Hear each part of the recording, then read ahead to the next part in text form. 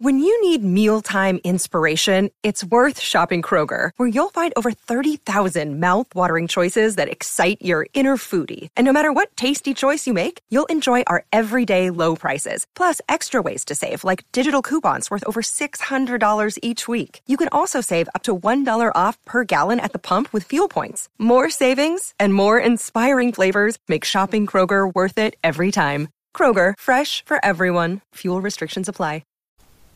This episode of the Elevate Your Leadership podcast is brought to you in part by iFly Virginia Beach Indoor Skydiving. At iFly Virginia Beach, we bring people together through the dream of flight.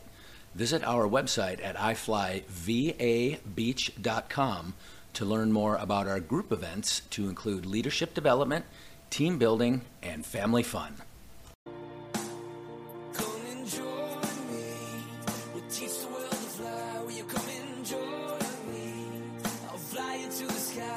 Welcome to the Elevate Your Leadership podcast series with U.S. Navy Special Operations veteran, CEO, and hockey fanatic Bob Pizzini. Bob discusses leadership, success, failure, defining moments, and hard lessons learned with guests who are intentional in their approach to leadership. Leadership is a perishable skill. Use it or lose it. In this series, entrepreneurs, industry executives, academics, public figures, and other highly effective professionals share their formulas for success with you. Welcome, everybody, to this episode of the Elevate Your Leadership podcast with me, your host, Bob Pizzini. As you know, I like to have discussions with guests who are going to make me a better leader through their experience, through their education, through their wisdom, and through these discussions, you will become a better leader. Today's guest is an exception, to say the least. I have Eric Maddox on the Elevate Your Leadership podcast. Eric is an author, motivational speaker, and consultant who teaches audiences worldwide in the art of empathy-based listening. He is the author of the book Mission, Blacklist #1, published by HarperCollins in 2008, which details his lead in the search and capture of Saddam Hussein. After graduating from the University of Oklahoma in 1994, Eric enlisted in the U.S. Army, where he was a paratrooper in the 82nd Airborne Division, a jump master, all okay, jump master, and a graduate of Ranger School. He then re-enlisted in 1997 as a Chinese Mandarin linguist and interrogator. Okay, you go from Ranger to Chinese Mandarin linguist, interrogator, natural transition. I'm sure, hundreds of paratroopers have done that. In 2003, he was sent to Tikrit, Iraq, where he joined a Delta Force team who was searching for high-value targets on the infamous deck of cards. After 5 months and over 300 interrogations, Eric was able to track down and eventually give the team the exact location of the spider hole in which Saddam hid. For this, he was awarded the Legion of Merit. Big wow there, brother. Wow. Thank you. National Intelligence Medal of Achievement, the Defense Intelligence Agency Director's Award. I don't even know what that is. And the Bronze Star. Following the capture of Saddam, Eric was hired as the first ever civilian interrogator by the Defense Intelligence Agency, where he went on to conduct over 2,700 interrogations of prisoners from 25 different countries. I'm going to ask you about that. Hopefully you can discuss some of that. Having served in the U.S. Army and Defense Intelligence Agency for 20 years, Eric now devotes his work full-time to teaching what he learned during that time to audiences worldwide, the art of empathy-based listening. Eric Maddox, welcome to the Elevate Your Leadership podcast. Thank you, Bob. Man, you've done a lot, to say the least. I'd really like to start just by getting to know Eric a little bit more than what we just read in the resume. Where did Eric Maddox grow up, and how did you become Eric Maddox? So I grew up in Oklahoma, a small town called Sapulpa. It's a blue-collar town. I would say I lived a pretty normal childhood. My parents worked hard. I'm 50, so I grew up in the 70s and 80s. I would say if I had to say what was unique, I'm left-handed. I think I do see the world differently. I was adopted at birth, so I think it naturally led me to have questions. And I would say I was the younger brother. So I guess my life, I felt like I was always asking a question, like, how does this work? And why do we do things that way?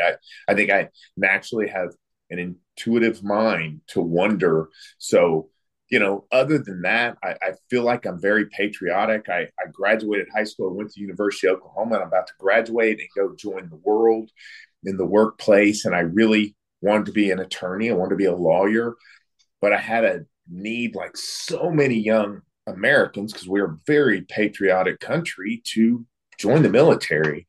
And I didn't know anything about the Army. I'm not the gun type. I just didn't grow up around military people, but I knew I loved the military, and I enlisted in the Army. And I enlisted as an infantry guy because that seemed cool. Like, if you really want to join, just go in the infantry. So I enlisted in the Army. It's awesome, man. And that's after you completed a 4-year degree? That is. I graduated from the University of Oklahoma. It's funny you say that, so I got to jump in there because sure, my mom continually, from the day I joined, she said, "Why don't you become an officer?" I'm like, "I don't want to become an officer because I saw the movie Platoon and the cool guys were enlisted. So I don't even know what that means. Like, what's the difference?" She goes, "Well, you get paid more." I said, "Nobody gets paid any money in the military. Like, if this is about money." True that. That's right. So I absolutely loved it. Me personally, I just like the role of the enlisted, especially non-commissioned officers. That's awesome, man. And then Ranger, how did that come about? That's no small undertaking. So when you're at the 82nd, or probably any infantry unit, you become very well aware of Ranger School. And it's something that seems like a great challenge. You hear horror stories, and I wanted to go to Ranger School. So it was one of my early goals. I had the opportunity very early on. When you enlist with a college degree, you kind of come in as an E4. So that's the rank you have to kind of get to even go to Ranger School. So they let me go early, and it was really a struggle for me. You could recycle Ranger School, and I recycled 3 times. So it's supposed to be a 72-day course. I spent 168 days at Ranger School. Right. Wow. But for me, it set an early foundation of what it means to be a leader and problem solve and deal through struggles. So I'm extremely proud that I graduated Ranger School. And I think it was, for me, it was really a great help to push me in that early year of being in the Army. I can totally relate just with my training, Navy EOD, Navy diving, teaching you how to problem solve, teaching you how to be a highly contributing member of a team. Man, those were the cornerstones really of my entire professional life. And I'm sure it's the same with you, so. Yeah. And then how did you decide on Mandarin Chinese? That's a heck of a career change. Another great question. So I enlisted because I wanted to be serving my country. But when you get into the Army, probably in the military, you realize there's a lot of opportunities here. My unit at the 82nd, my last year, did a 5-month deployment to Panama. While we're there, you get out and about. I thought it was so cool to speak Spanish. And I took Spanish in high school, but I didn't do really well because I don't really care. And I thought it was very intriguing. And I always thought I could never learn a foreign language. I learned the Army had a foreign language program. So you go take this random test, not even a language. You take this military aptitude test. I passed it, and they said, you can take any language you want. Well, Chinese is the hardest. So I don't think I can learn it. But this military is pretty awesome. So I'm going to find out. So I re-enlisted as a Chinese Mandarin linguist, and my MOS was that of an interrogator. Wow. So you qualified for the hardest language possible. And of course, that's one you chose. So you really challenged yourself, which is pretty awesome. Probably something, that self-challenge is probably something that the Ranger training helped you with along the way. That's incredible. How do you go from Mandarin Chinese to interrogator to working with the special forces in Iraq? Great question. So I started my Chinese training in 1997. I got through with the language training and the interrogation course in 99. So you don't know what's going to happen, right? You don't know where they're going to send you. Well, in 2001, pre 9/11, I get sent to Los Angeles, California to work as an intelligence collection officer against the Chinese for the United States military. And they have all these crazy jobs around the globe. You never know about them. They said, "Hey, you're gonna hit up Chinese scientists and researchers along the West Coast." So I'm working, and I'm assigned to the Defense Intelligence Agency. Well, 9/11 occurs, and we start going to war. We go to war in Afghanistan. Well, once you go to war, Bob, you'll appreciate this. Well, you start having prisoners. We hadn't had prisoners through the 90s. We hadn't been at war. Mm-hmm. So they start plucking these linguists who are kind of in their special focus of Chinese or Persian, Farsi, or whatever. And they start sending them to Afghanistan. Well, they're not sending the Chinese guys because there are no Chinese people. Then we go to war in Iraq. Well, they're still not sending the Chinese interrogator because they don't need me, but they're in the war was the Joint Special Operations Command. They're looking for the deck of cards. Anybody remembers almost 20 years ago, they had the infamous deck of cards. Saddam was the ace of spades, and JSOC was responsible for tracking those down. JSOC needed an interrogator to go with them on the raids. There they are. There's the deck of cards. Still have mine from my time in Iraq. So Bob, JSOC said, we need an interrogator who can go on some raids.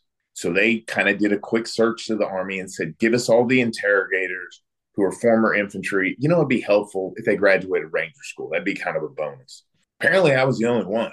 So wow. I got plucked from Los Angeles, working as a Chinese linguist, to Iraq with JSOC, sent up to the little team in Tikrit, Iraq. And that's how I began my very first kind of wartime deployment. And on a critical mission, were you like generally assigned, or were you assigned? I guess since you were with the JSOC team, you had a very clear target set. Is that right? I don't know what you mean by like my orders were for JSOC, and when you get there, you're theirs. Like, yeah. And I didn't know.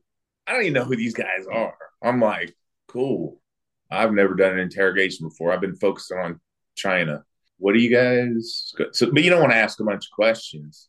And then they specifically sent me to the Delta Force team in Tikrit. I'm with them. That's funny too, because when I went to Iraq, so JSOC, I was assigned to be the counter IED officer, principal advisor to the JSOC commander. And I got there in Balad, and they go, "Oh, Navy EOD guy." They go, "You got all that gear, that fancy stuff you guys get issued?" I go, "Yeah, it's all right there." They go, "You're going downrange." So yeah, so you're right. You never know, but it was awesome. It was okay. So now you're in Tikrit. I would imagine at this point, your target is clear, or was it just a series of interrogations? I mean, clearly you were going after Saddam at some point very deliberately. How did that kind of develop? Great. So I arrived with this team, and nobody's going to remember, but it was July of 2003. So the war had been going on for about 4 months. They had the deck of cards. They'd captured a lot of people on the deck of cards, but the hunt for Saddam had kind of run cold. I'm sent to Crete, and the team there, they did not think Saddam was there. No, nobody did, because it's a little town. You pretty much been through all the houses, but they did have a mission, and it's a pretty hairy place up there. It's right in the middle of the Sunni Triangle. Mm-hmm. There could be people on the deck of cards still here. So really, it was a general mission. What the insurgency looks like, because Bob, in that first several months, we didn't know who the enemy were. There were no uniform, there was no battlefield. So it was a general mission, and in general, they said, we need you to get the prisoners just to cooperate. So that's kind of the way it started. At some point, did you know that you were on Saddam's trail? Yeah, I think I did. When you say that, I think anybody who's been on a deployment, you can think some things, but you don't ever know, right? Like, for sure. As an intelligence collection officer, everybody hopes they're going after Saddam, but he hadn't been anywhere we've looked. So you're really apprehensive about, I think I'm right, but how would I know? I've never done this before.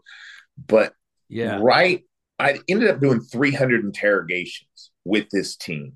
And Wow. about number 250, when I'd gotten the people to cooperate and I was getting close, because really it was going after one guy I thought knew the location of Saddam. He was a bodyguard, inner circle bodyguard of Saddam. The hunt was really for him. I mean, I wasn't really sure what I was going to do when I got it. I was going to hope he would take us to Saddam, but I wasn't looking for Saddam. I was looking for the person I thought could take us.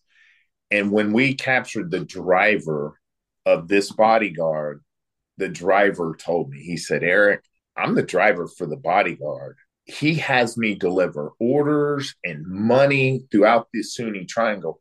He's taking orders from Saddam. He does know where Saddam is. And it was at that point it was about December 1st. Saddam will be captured on December 13th. But it was about December 1st where I really thought, I think we got a shot here. So you said at about interrogation number 250 is when you captured that guy. Yeah, that is what I said.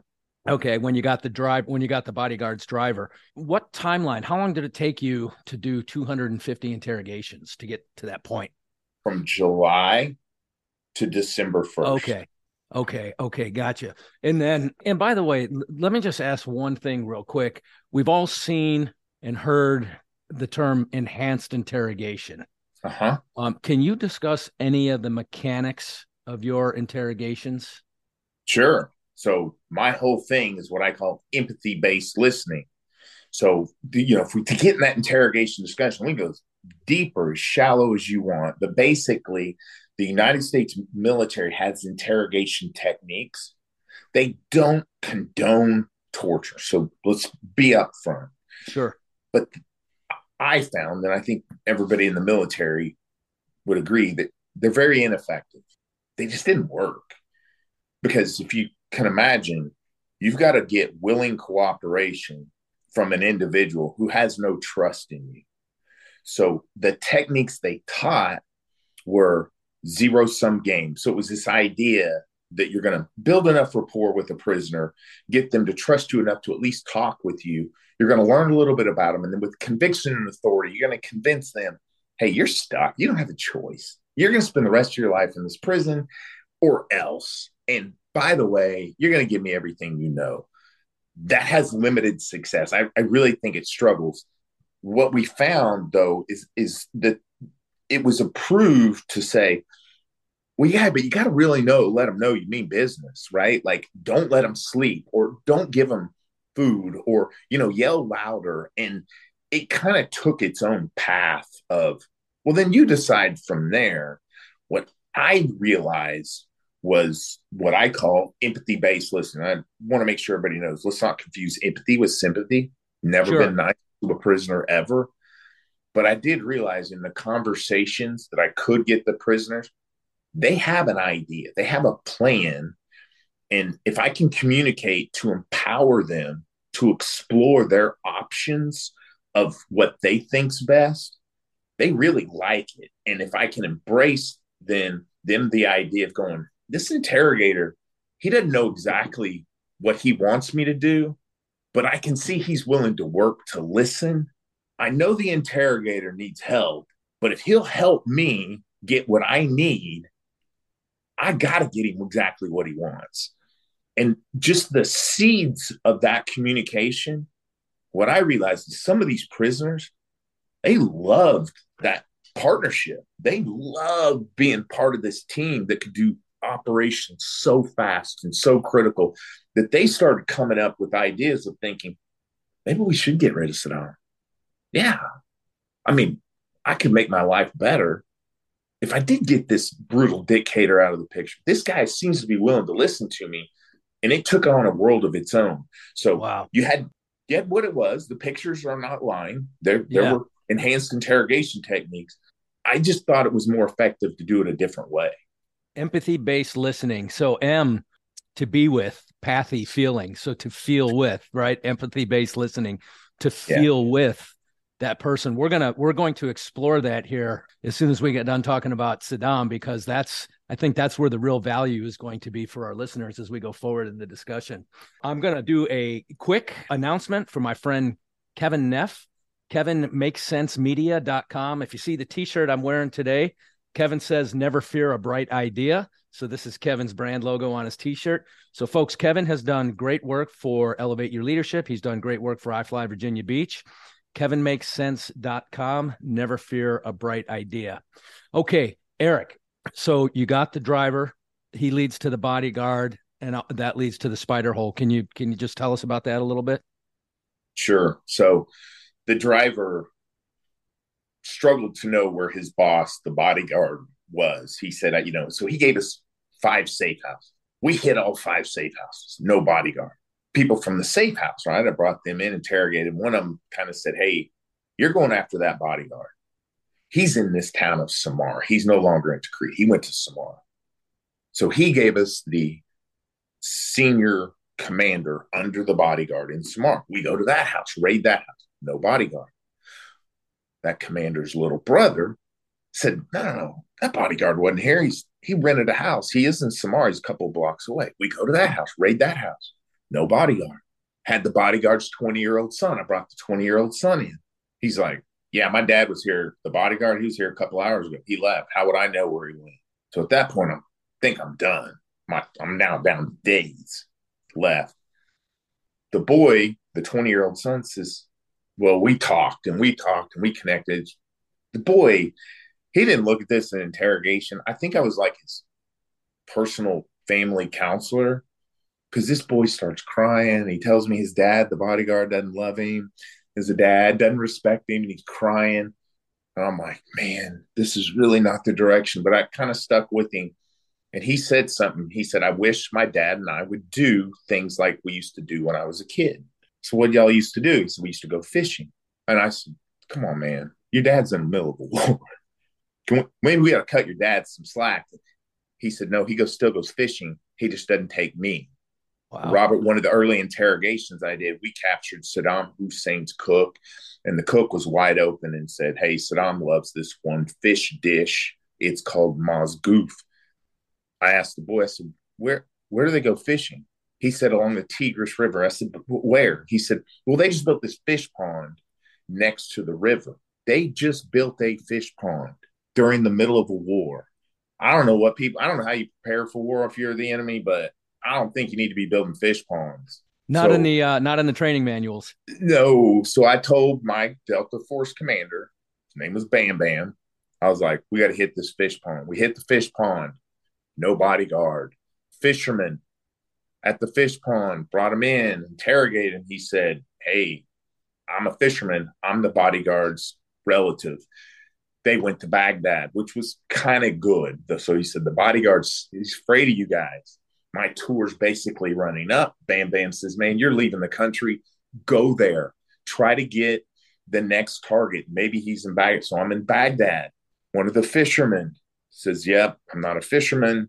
Oh, by the way, the bodyguard is a distant relative of mine. He came and got an address of our mutual aunt and uncle in Baghdad. I'm like, sweet. He gave us the address. The commander in Baghdad conducted the raid, hoping to find the bodyguard. No bodyguard. It's December 13th at 1 o'clock in the morning. I leave in 7 hours. So he brings in the prisoners.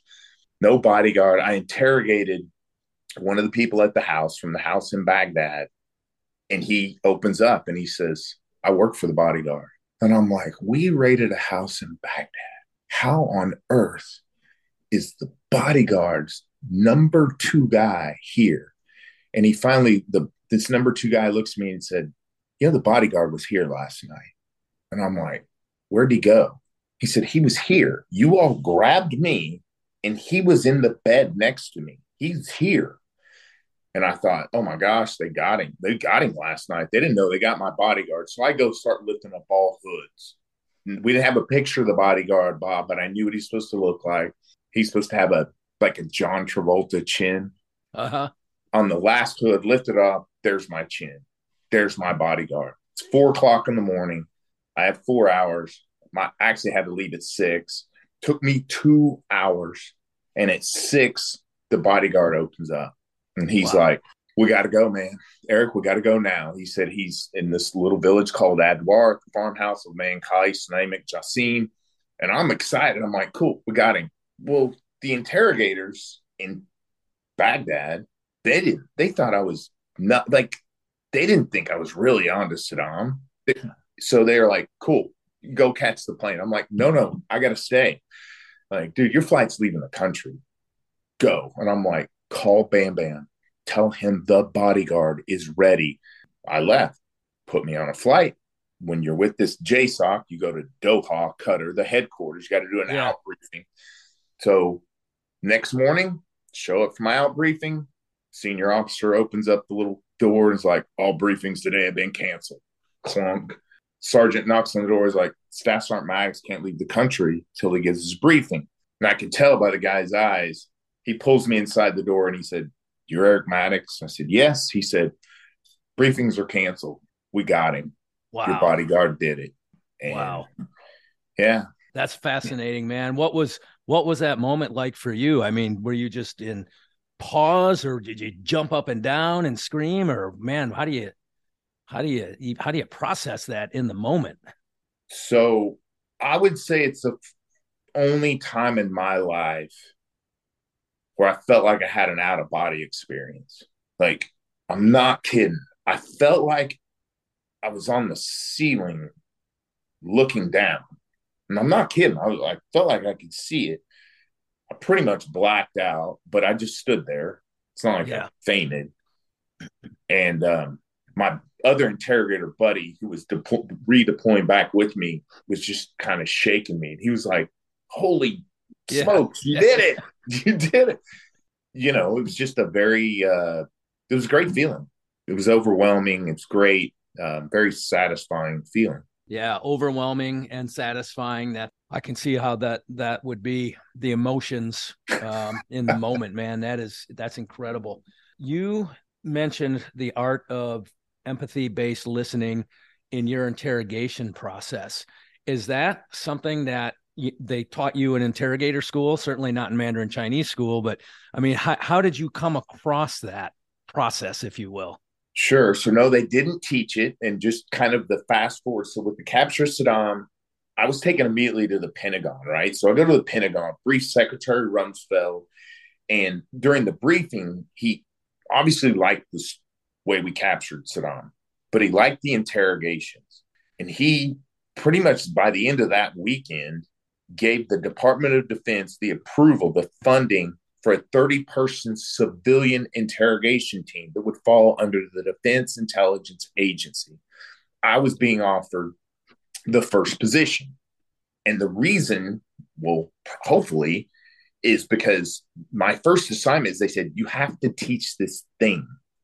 Because it was really different. I mean, it was the opposite. I always tell people, like, well, what's the difference in what you do versus what we were taught? And I'm not trying to take away from any of the old techniques. Sure.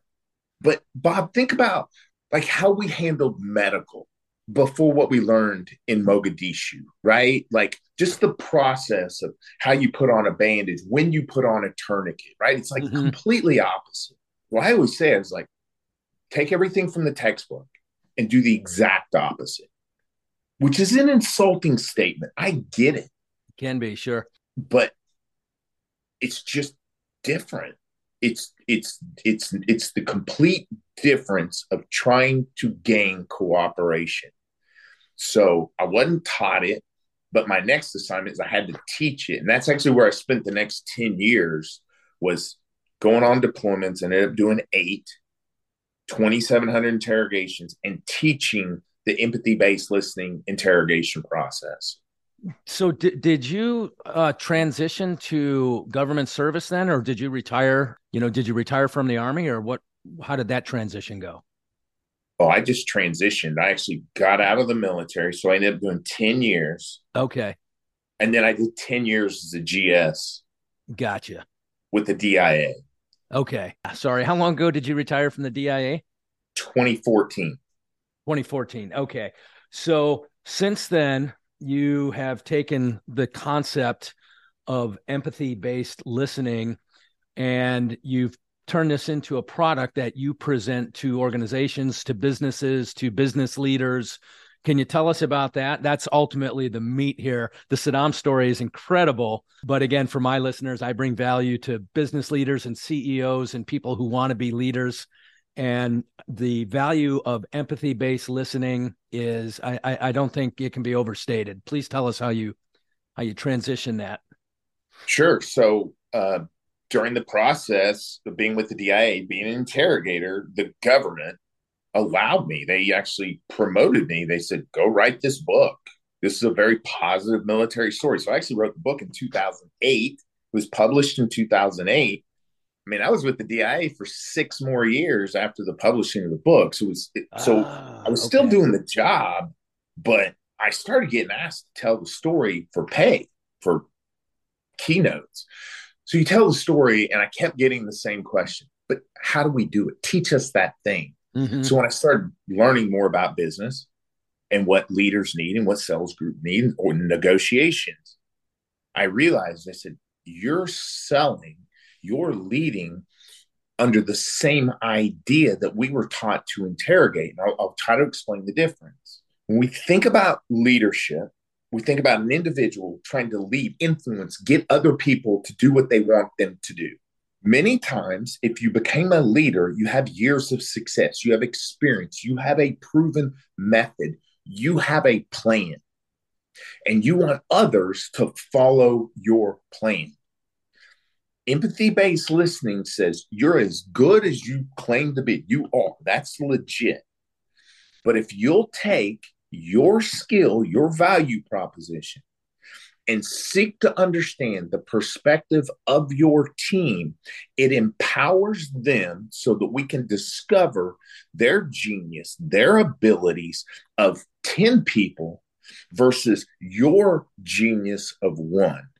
But to do that, nobody thinks that's coming. Nobody thinks the leader is going to come and seek to discover your vision.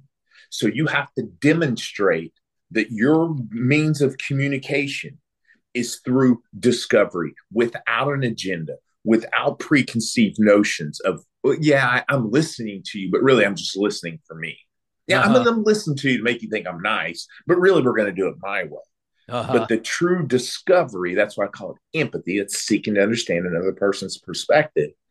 It's not what you discover. It's the empowerment of the other individuals when they see that you're seeking to discover. You know, owning my business for coming up on 9 years now, having 40 people on my team, and having gone through, I would say, an evolutionary process to become more empathetic and more effective at being, I mean, when they just talk about empathetic leadership, that's all over the place these days. And then there's emotional intelligence that all often connected to that, and maybe you connected in your presentations as well. But there's all these layers to it. And I can just say that for most of my military career, as much as I loved all 26 years of my military career, that was really not part of the leadership that I experienced. And I'm not criticizing that. That's just kind of the military has to be directive for the most part, right? Authoritative and go here, do this. And for the most part. But when we talk about leading human beings, another podcast I did with Robert Jordan and Olivia Wagner talked about human leadership. We're leading human beings. And if you can connect to that human factor, you can much more effectively lead. Does that resonate with the process of empathy-based leadership? I think it's the essence of it, right? Like that is what it is. But I did have a benefit as the interrogator. I had no idea where Saddam was. So my expertise in no way benefited us in finding Saddam. Now, I had prisoners who did not trust me, but they had the knowledge. They had an idea. They could create a plan. They knew the war zone. They knew the strategy. So for me, it was like, Eric, your value, what you bring to the table can get us nowhere. So I was forced into empathy-based listening, but wow, what an interesting approach. Yeah. Because I didn't know anything about Iraq. I'd never been to a war zone. Yeah. So for me, it was like, man, you can do it your way and you are going to fail. Wow. But they're the enemy. that doesn't mean they cannot help you. They have what you need. You've Yeah. got to figure out how to empower them. Man, that's insightful. That is super insightful. Okay, folks, we are going to take a quick break for capitalism. We're talking to Eric Maddox. We will be back in just a minute. And we are back. I am talking to Eric Maddox, author of the book titled Mission, Blacklist #1. And the book, I assume it's kind of the story you told. It's all about the capture of Saddam and the way you applied the empathy-based interrogation approach. That is super, super cool. So you've been out of DIA for a while now, and you travel the world and you train this empathy-based leadership process to different organizations. Can you say who some of your clients are? Yes. So some of my biggest clients, think wealth management firms. Okay. Right? Think banks, accountants, insurance providers. Think of any service industry that sort of has a problem in that technology software is threatening to make them a commodity. Uh-huh. So before, availability of information was kind of a struggle. You had to have a wealth manager to get access to some good information. All that information is available online. The individual, their ability to build a relationship, communicate, and build trust with their clients, that is now the value proposition. And that's a movement, right? That was not the case before. So the secondary industry is anywhere where there's negotiations, because negotiations are difficult and they're stressful, and we always have what we want to achieve. And to be able to listen and communicate and say, you've got to put your goals behind you. You can't get to the other side unless you listen to them, right? So I love negotiations. I love teaching negotiations, because it's about, you know what you want, you know your plan. Do you know where they're coming from? Because if you did, if we knew every angle they were taking, this would be a piece of cake. Well, we can get it. They're trying to tell you. They're dying to tell you. They may not even know it. Yeah. You got to listen to them. They're going to give you keywords, terms, phrases. I call them breadcrumbs. They're going to give you breadcrumb statements to tell them we're not listening to them. I'm having flashbacks right now of probably 10 different discussions where the breadcrumbs were there, and, you know, elements of exactly what you're describing are there. Negotiation in particular, I think, for me anyway, and where I am in my business, negotiating different business deals, negotiating win-win scenarios, I can see where this is really, you know, you have to really make that kind of connection, if you will, to make sure that other person knows that you are genuinely interested in their best interest, you know, along with yours. And right. Again, in my experience, if that relationship isn't established, the negotiation's not going to go anywhere. Right. That's it. Yeah. I like to teach people, you can be a hard negotiator and still build a relationship. And if you're a soft negotiator, they're not going to respect you. But the word hard shouldn't mean abrasive. It means getting down to make sure we're maximizing value. Mm-hmm. We're maximizing theirs. We're maximizing yours. Because at the end of the day, it's never about money. It is not about money. They want to know, what are you bringing? Do you get what your role is in this partnership? Uh-huh. And when you can understand that, the money's it's limitless. Those are key components, I would say, for any leader of any business to understand and to apply. The one thing I would add to that, there's a book called When, written by Daniel Pink. Have you read it? I haven't. I'm trying to think if I have that book back here. Okay. For some reason, I know that book. I don't think I've read it yet. In there, he talks about a concept of peak, trough, and recovery. So we all go through this peak state in our normal day. We go through this peak state of high energy, high creativity, high alertness, able to really get the tough things done. Then at some point we transition to a trough where it's tough to get anything done. And then kind of the in-between of peak and trough is what he calls recovery. It's this brainstorm, free idea thing. The point here that aligns with what you just got done talking about is, ideally in that negotiation, both parties are in their peak state. Yeah. And I look at some of the decisions that I've made that I've later regretted. You slap yourself and you go, what was I thinking? And as I reflect on those moments, I was in a trough. I wasn't at my clearest thinking when I made those Right. poor decisions. So if you haven't got to it yet, I recommend it. It's a really good read. So Eric, how do potential clients reach you? Just hit me up. I mean, you can hit my Facebook, my website, ericmaddox.com, Okay. or just shoot me an email. I keep it Okay. simple. I'm an Army guy. It's Eric at ericmaddox.com. Eric at ericmaddox.com. That's cool. Yeah. Mine's a little more complicated. It's Bob at robertpizzini.com. There you go. There you go. Don't want to throw anybody off. So, Eric, what haven't I asked you? Because what you've done and the way you've transitioned it into what you're doing now, I think is just incredible. You've really cultivated this gift that you experienced during your military time. What haven't I asked you? What else would you like to share? I would say what I've learned the most. So since I retired in 2014, we're coming up on 9 years now.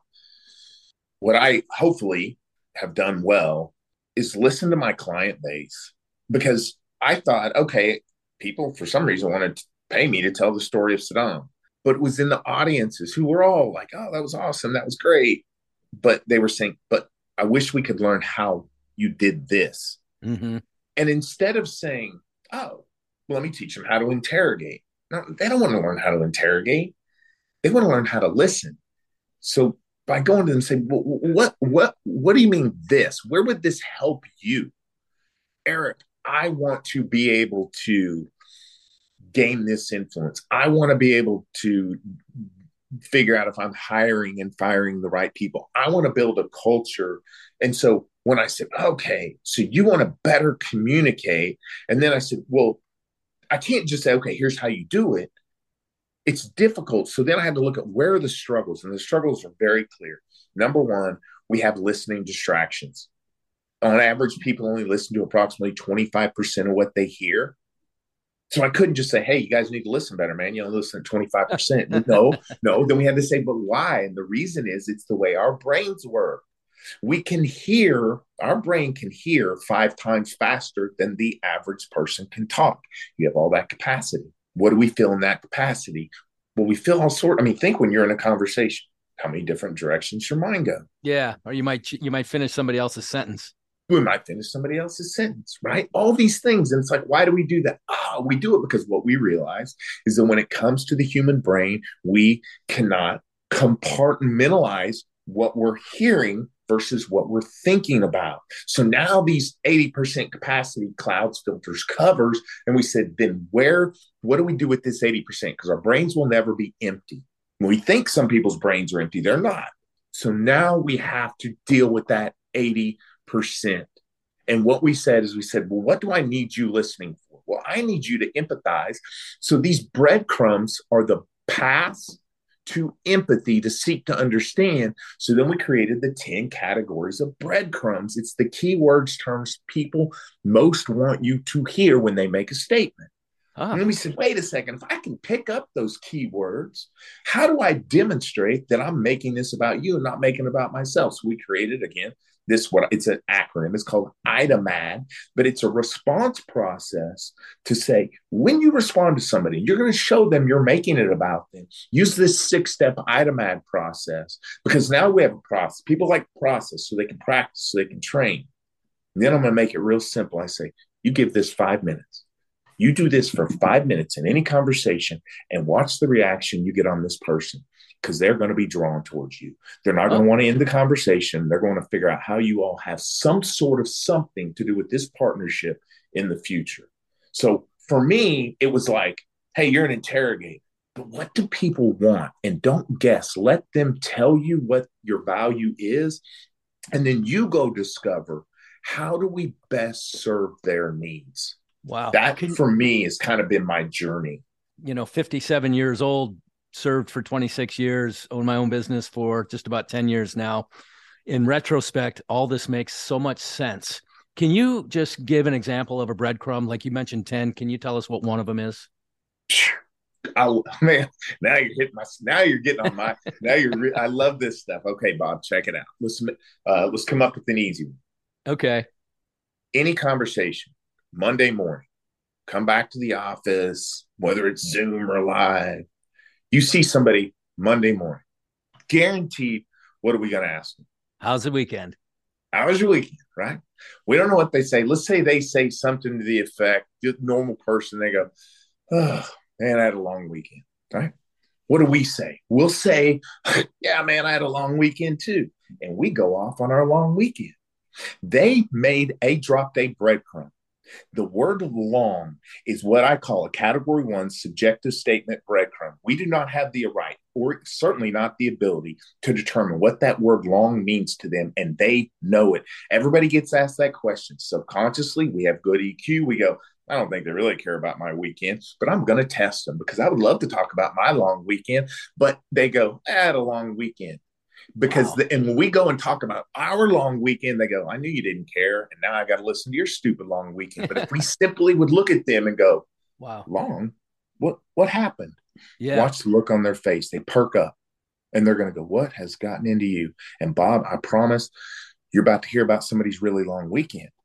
But you're taking a step towards what I call their stage, and they're going to open up to you, right? So even if you think of words like tricky, it's a tricky situation. I know what tricky is. No, we don't. We don't know what tricky means to them at that moment in time. But we can also, I can tell you other great breadcrumb. Do you realize over 80% of the time when somebody asks you a question, they do not want to know your answer. Mm-hmm. They simply are using it as an opportunity to slightly shift the conversation, right? I'm going to give you another. Can I give you another example? Please. This is fascinating. Okay. So I give speeches, right? Tell my story of Saddam. And I start off by saying, I was started off in the 82nd Airborne Division in the infantry, but then transitioned to Chinese Mandarin, tell the story of Saddam. My experience in the 82nd don't really have anything to do with the tracking of Saddam. It's just the background. Mm-hmm. I get done with the speech. I open it up to Q&A. Guaranteed. One of the very first questions, somebody raises their hand and they said, so you were in the 82nd Airborne Division? Of course, if I was a bad listener, I'd be like, yeah, there's not an 83rd. Or, oh, yeah, 82nd Airborne Division. We have this great history, and it was so hard, and I became a jump master. No, they're asking that question not 99 times out of 100 because they had a grandfather who served in the 82nd in World War II, or they have a niece who was deployed in Afghanistan. Right. Right. And they want to divert the conversation. So I simply look at them and I go, I was in the 82nd. How are you familiar with the 82nd? And they go, well, my nephew's there right now. Yeah. Wow. Blah, blah, blah, blah, blah. Right? They drop a breadcrumb. They didn't ask because they want your question. They want to make it about themselves. And that's cool because if we get on what I call their stage, nobody else does it. And that makes you a scarcity. And when you have a scarcity, you have value. And when you get on someone's stage, they don't ever want you to go away. And now you have value. Wow. That is just absolutely fascinating. Absolutely fascinating. I might have to get you to come out here to Virginia Beach. So we'll talk more about that offline. Are you familiar with the former FBI hostage negotiator, Chris Voss, and the book that he wrote? Yes. I think I've read that book 4 times. Okay. So tell me your Chris Voss. Well, I'm just going to say, he uses a process called tactical empathy. And I just wonder if there's a lot of similarities and, it's empathy-based listening, I think, but hostage rescue could be different than a business negotiation. But I'm just wondering, did you find similarities there? Did you find that information be complementary, or was it enlightening in some capacity? It's extremely complementary. I read it 4 times, not because I disagreed with him, right? He's an amazing writer. And one of the things Chris is really good at is he's willing, right? It's conflict resolution. Uh-huh. Whether it's hostage, negotiation, it's conflict resolution. What Chris demonstrates and what he's mastered, is such a great teacher, is he's willing to give up control of a situation to gain influence in the situation. That everybody in hostage conflict resolution, they want to gain control, get control, make it about your control. And I'm like, what do you need control for, man? You need to influence this person. You're going to influence more on their stage. I always use it. Whose stage are you on? Yeah. You're going to gain influence, but you got to get on their stage. These guys are freaking out. They're so scared. Give them control so you gain the influence. That is fascinating. And that's ultimately, I imagine, what you did in Iraq in some capacity. That's all I did. I didn't know where Saddam was. Yeah. Wow. Like, the prisoners knew I had to give them control to gain their influence. Wow. That is just, again, fascinating. Folks, one more time, eric@ericmaddox.com is your email address. And then your website, I guess, is just ericmaddox.com. That's it. Simple. Eric, anything else before we sign off? No, the last thing I would say for the business leaders, if you're going to mentor young people say, well, I want to, I'm like, find your passion. We'll figure out how to monetize it. Find what you can spend every day, every hour of the day doing that you love to do. Man, we'll monetize it. Isn't that interesting? I have a book behind me that I just wrote. It just came out December 1st. And, the process of writing, and you've gone through it, sometimes this is awesome. And sometimes it's like, man, just, nothing's falling out of my pen today. But now that it's done and it's over, I think to myself, all right, I know what the next one's going to be. And I know what the one after that's going to be. I mean, I really do enjoy it. It's a process of self-discovery. You write to inform others and you wind up informing yourself. At least that was my experience. See, that's awesome. Congratulations, by the way. Hey, thank you. I appreciate it, man. So super fun. Eric Maddox, man, I really appreciate the discussion. Post Iraq, you've really done some remarkable things, and hopefully you're out there helping leaders be the best they can be on a daily basis, helping teams be united and moving in the same cardinal direction. And man, I thank you for what you do, and thanks for being on the Elevate Your Leadership podcast. Thanks, Bob. Thank you for listening to the Elevate Your Leadership podcast. To contact Bob directly or to learn more about how Bob can advance you and your organization through leadership training, team building, executive coaching, and public speaking, visit robertpizzini.com. Robert, Pizzini.com, and connect with him on LinkedIn.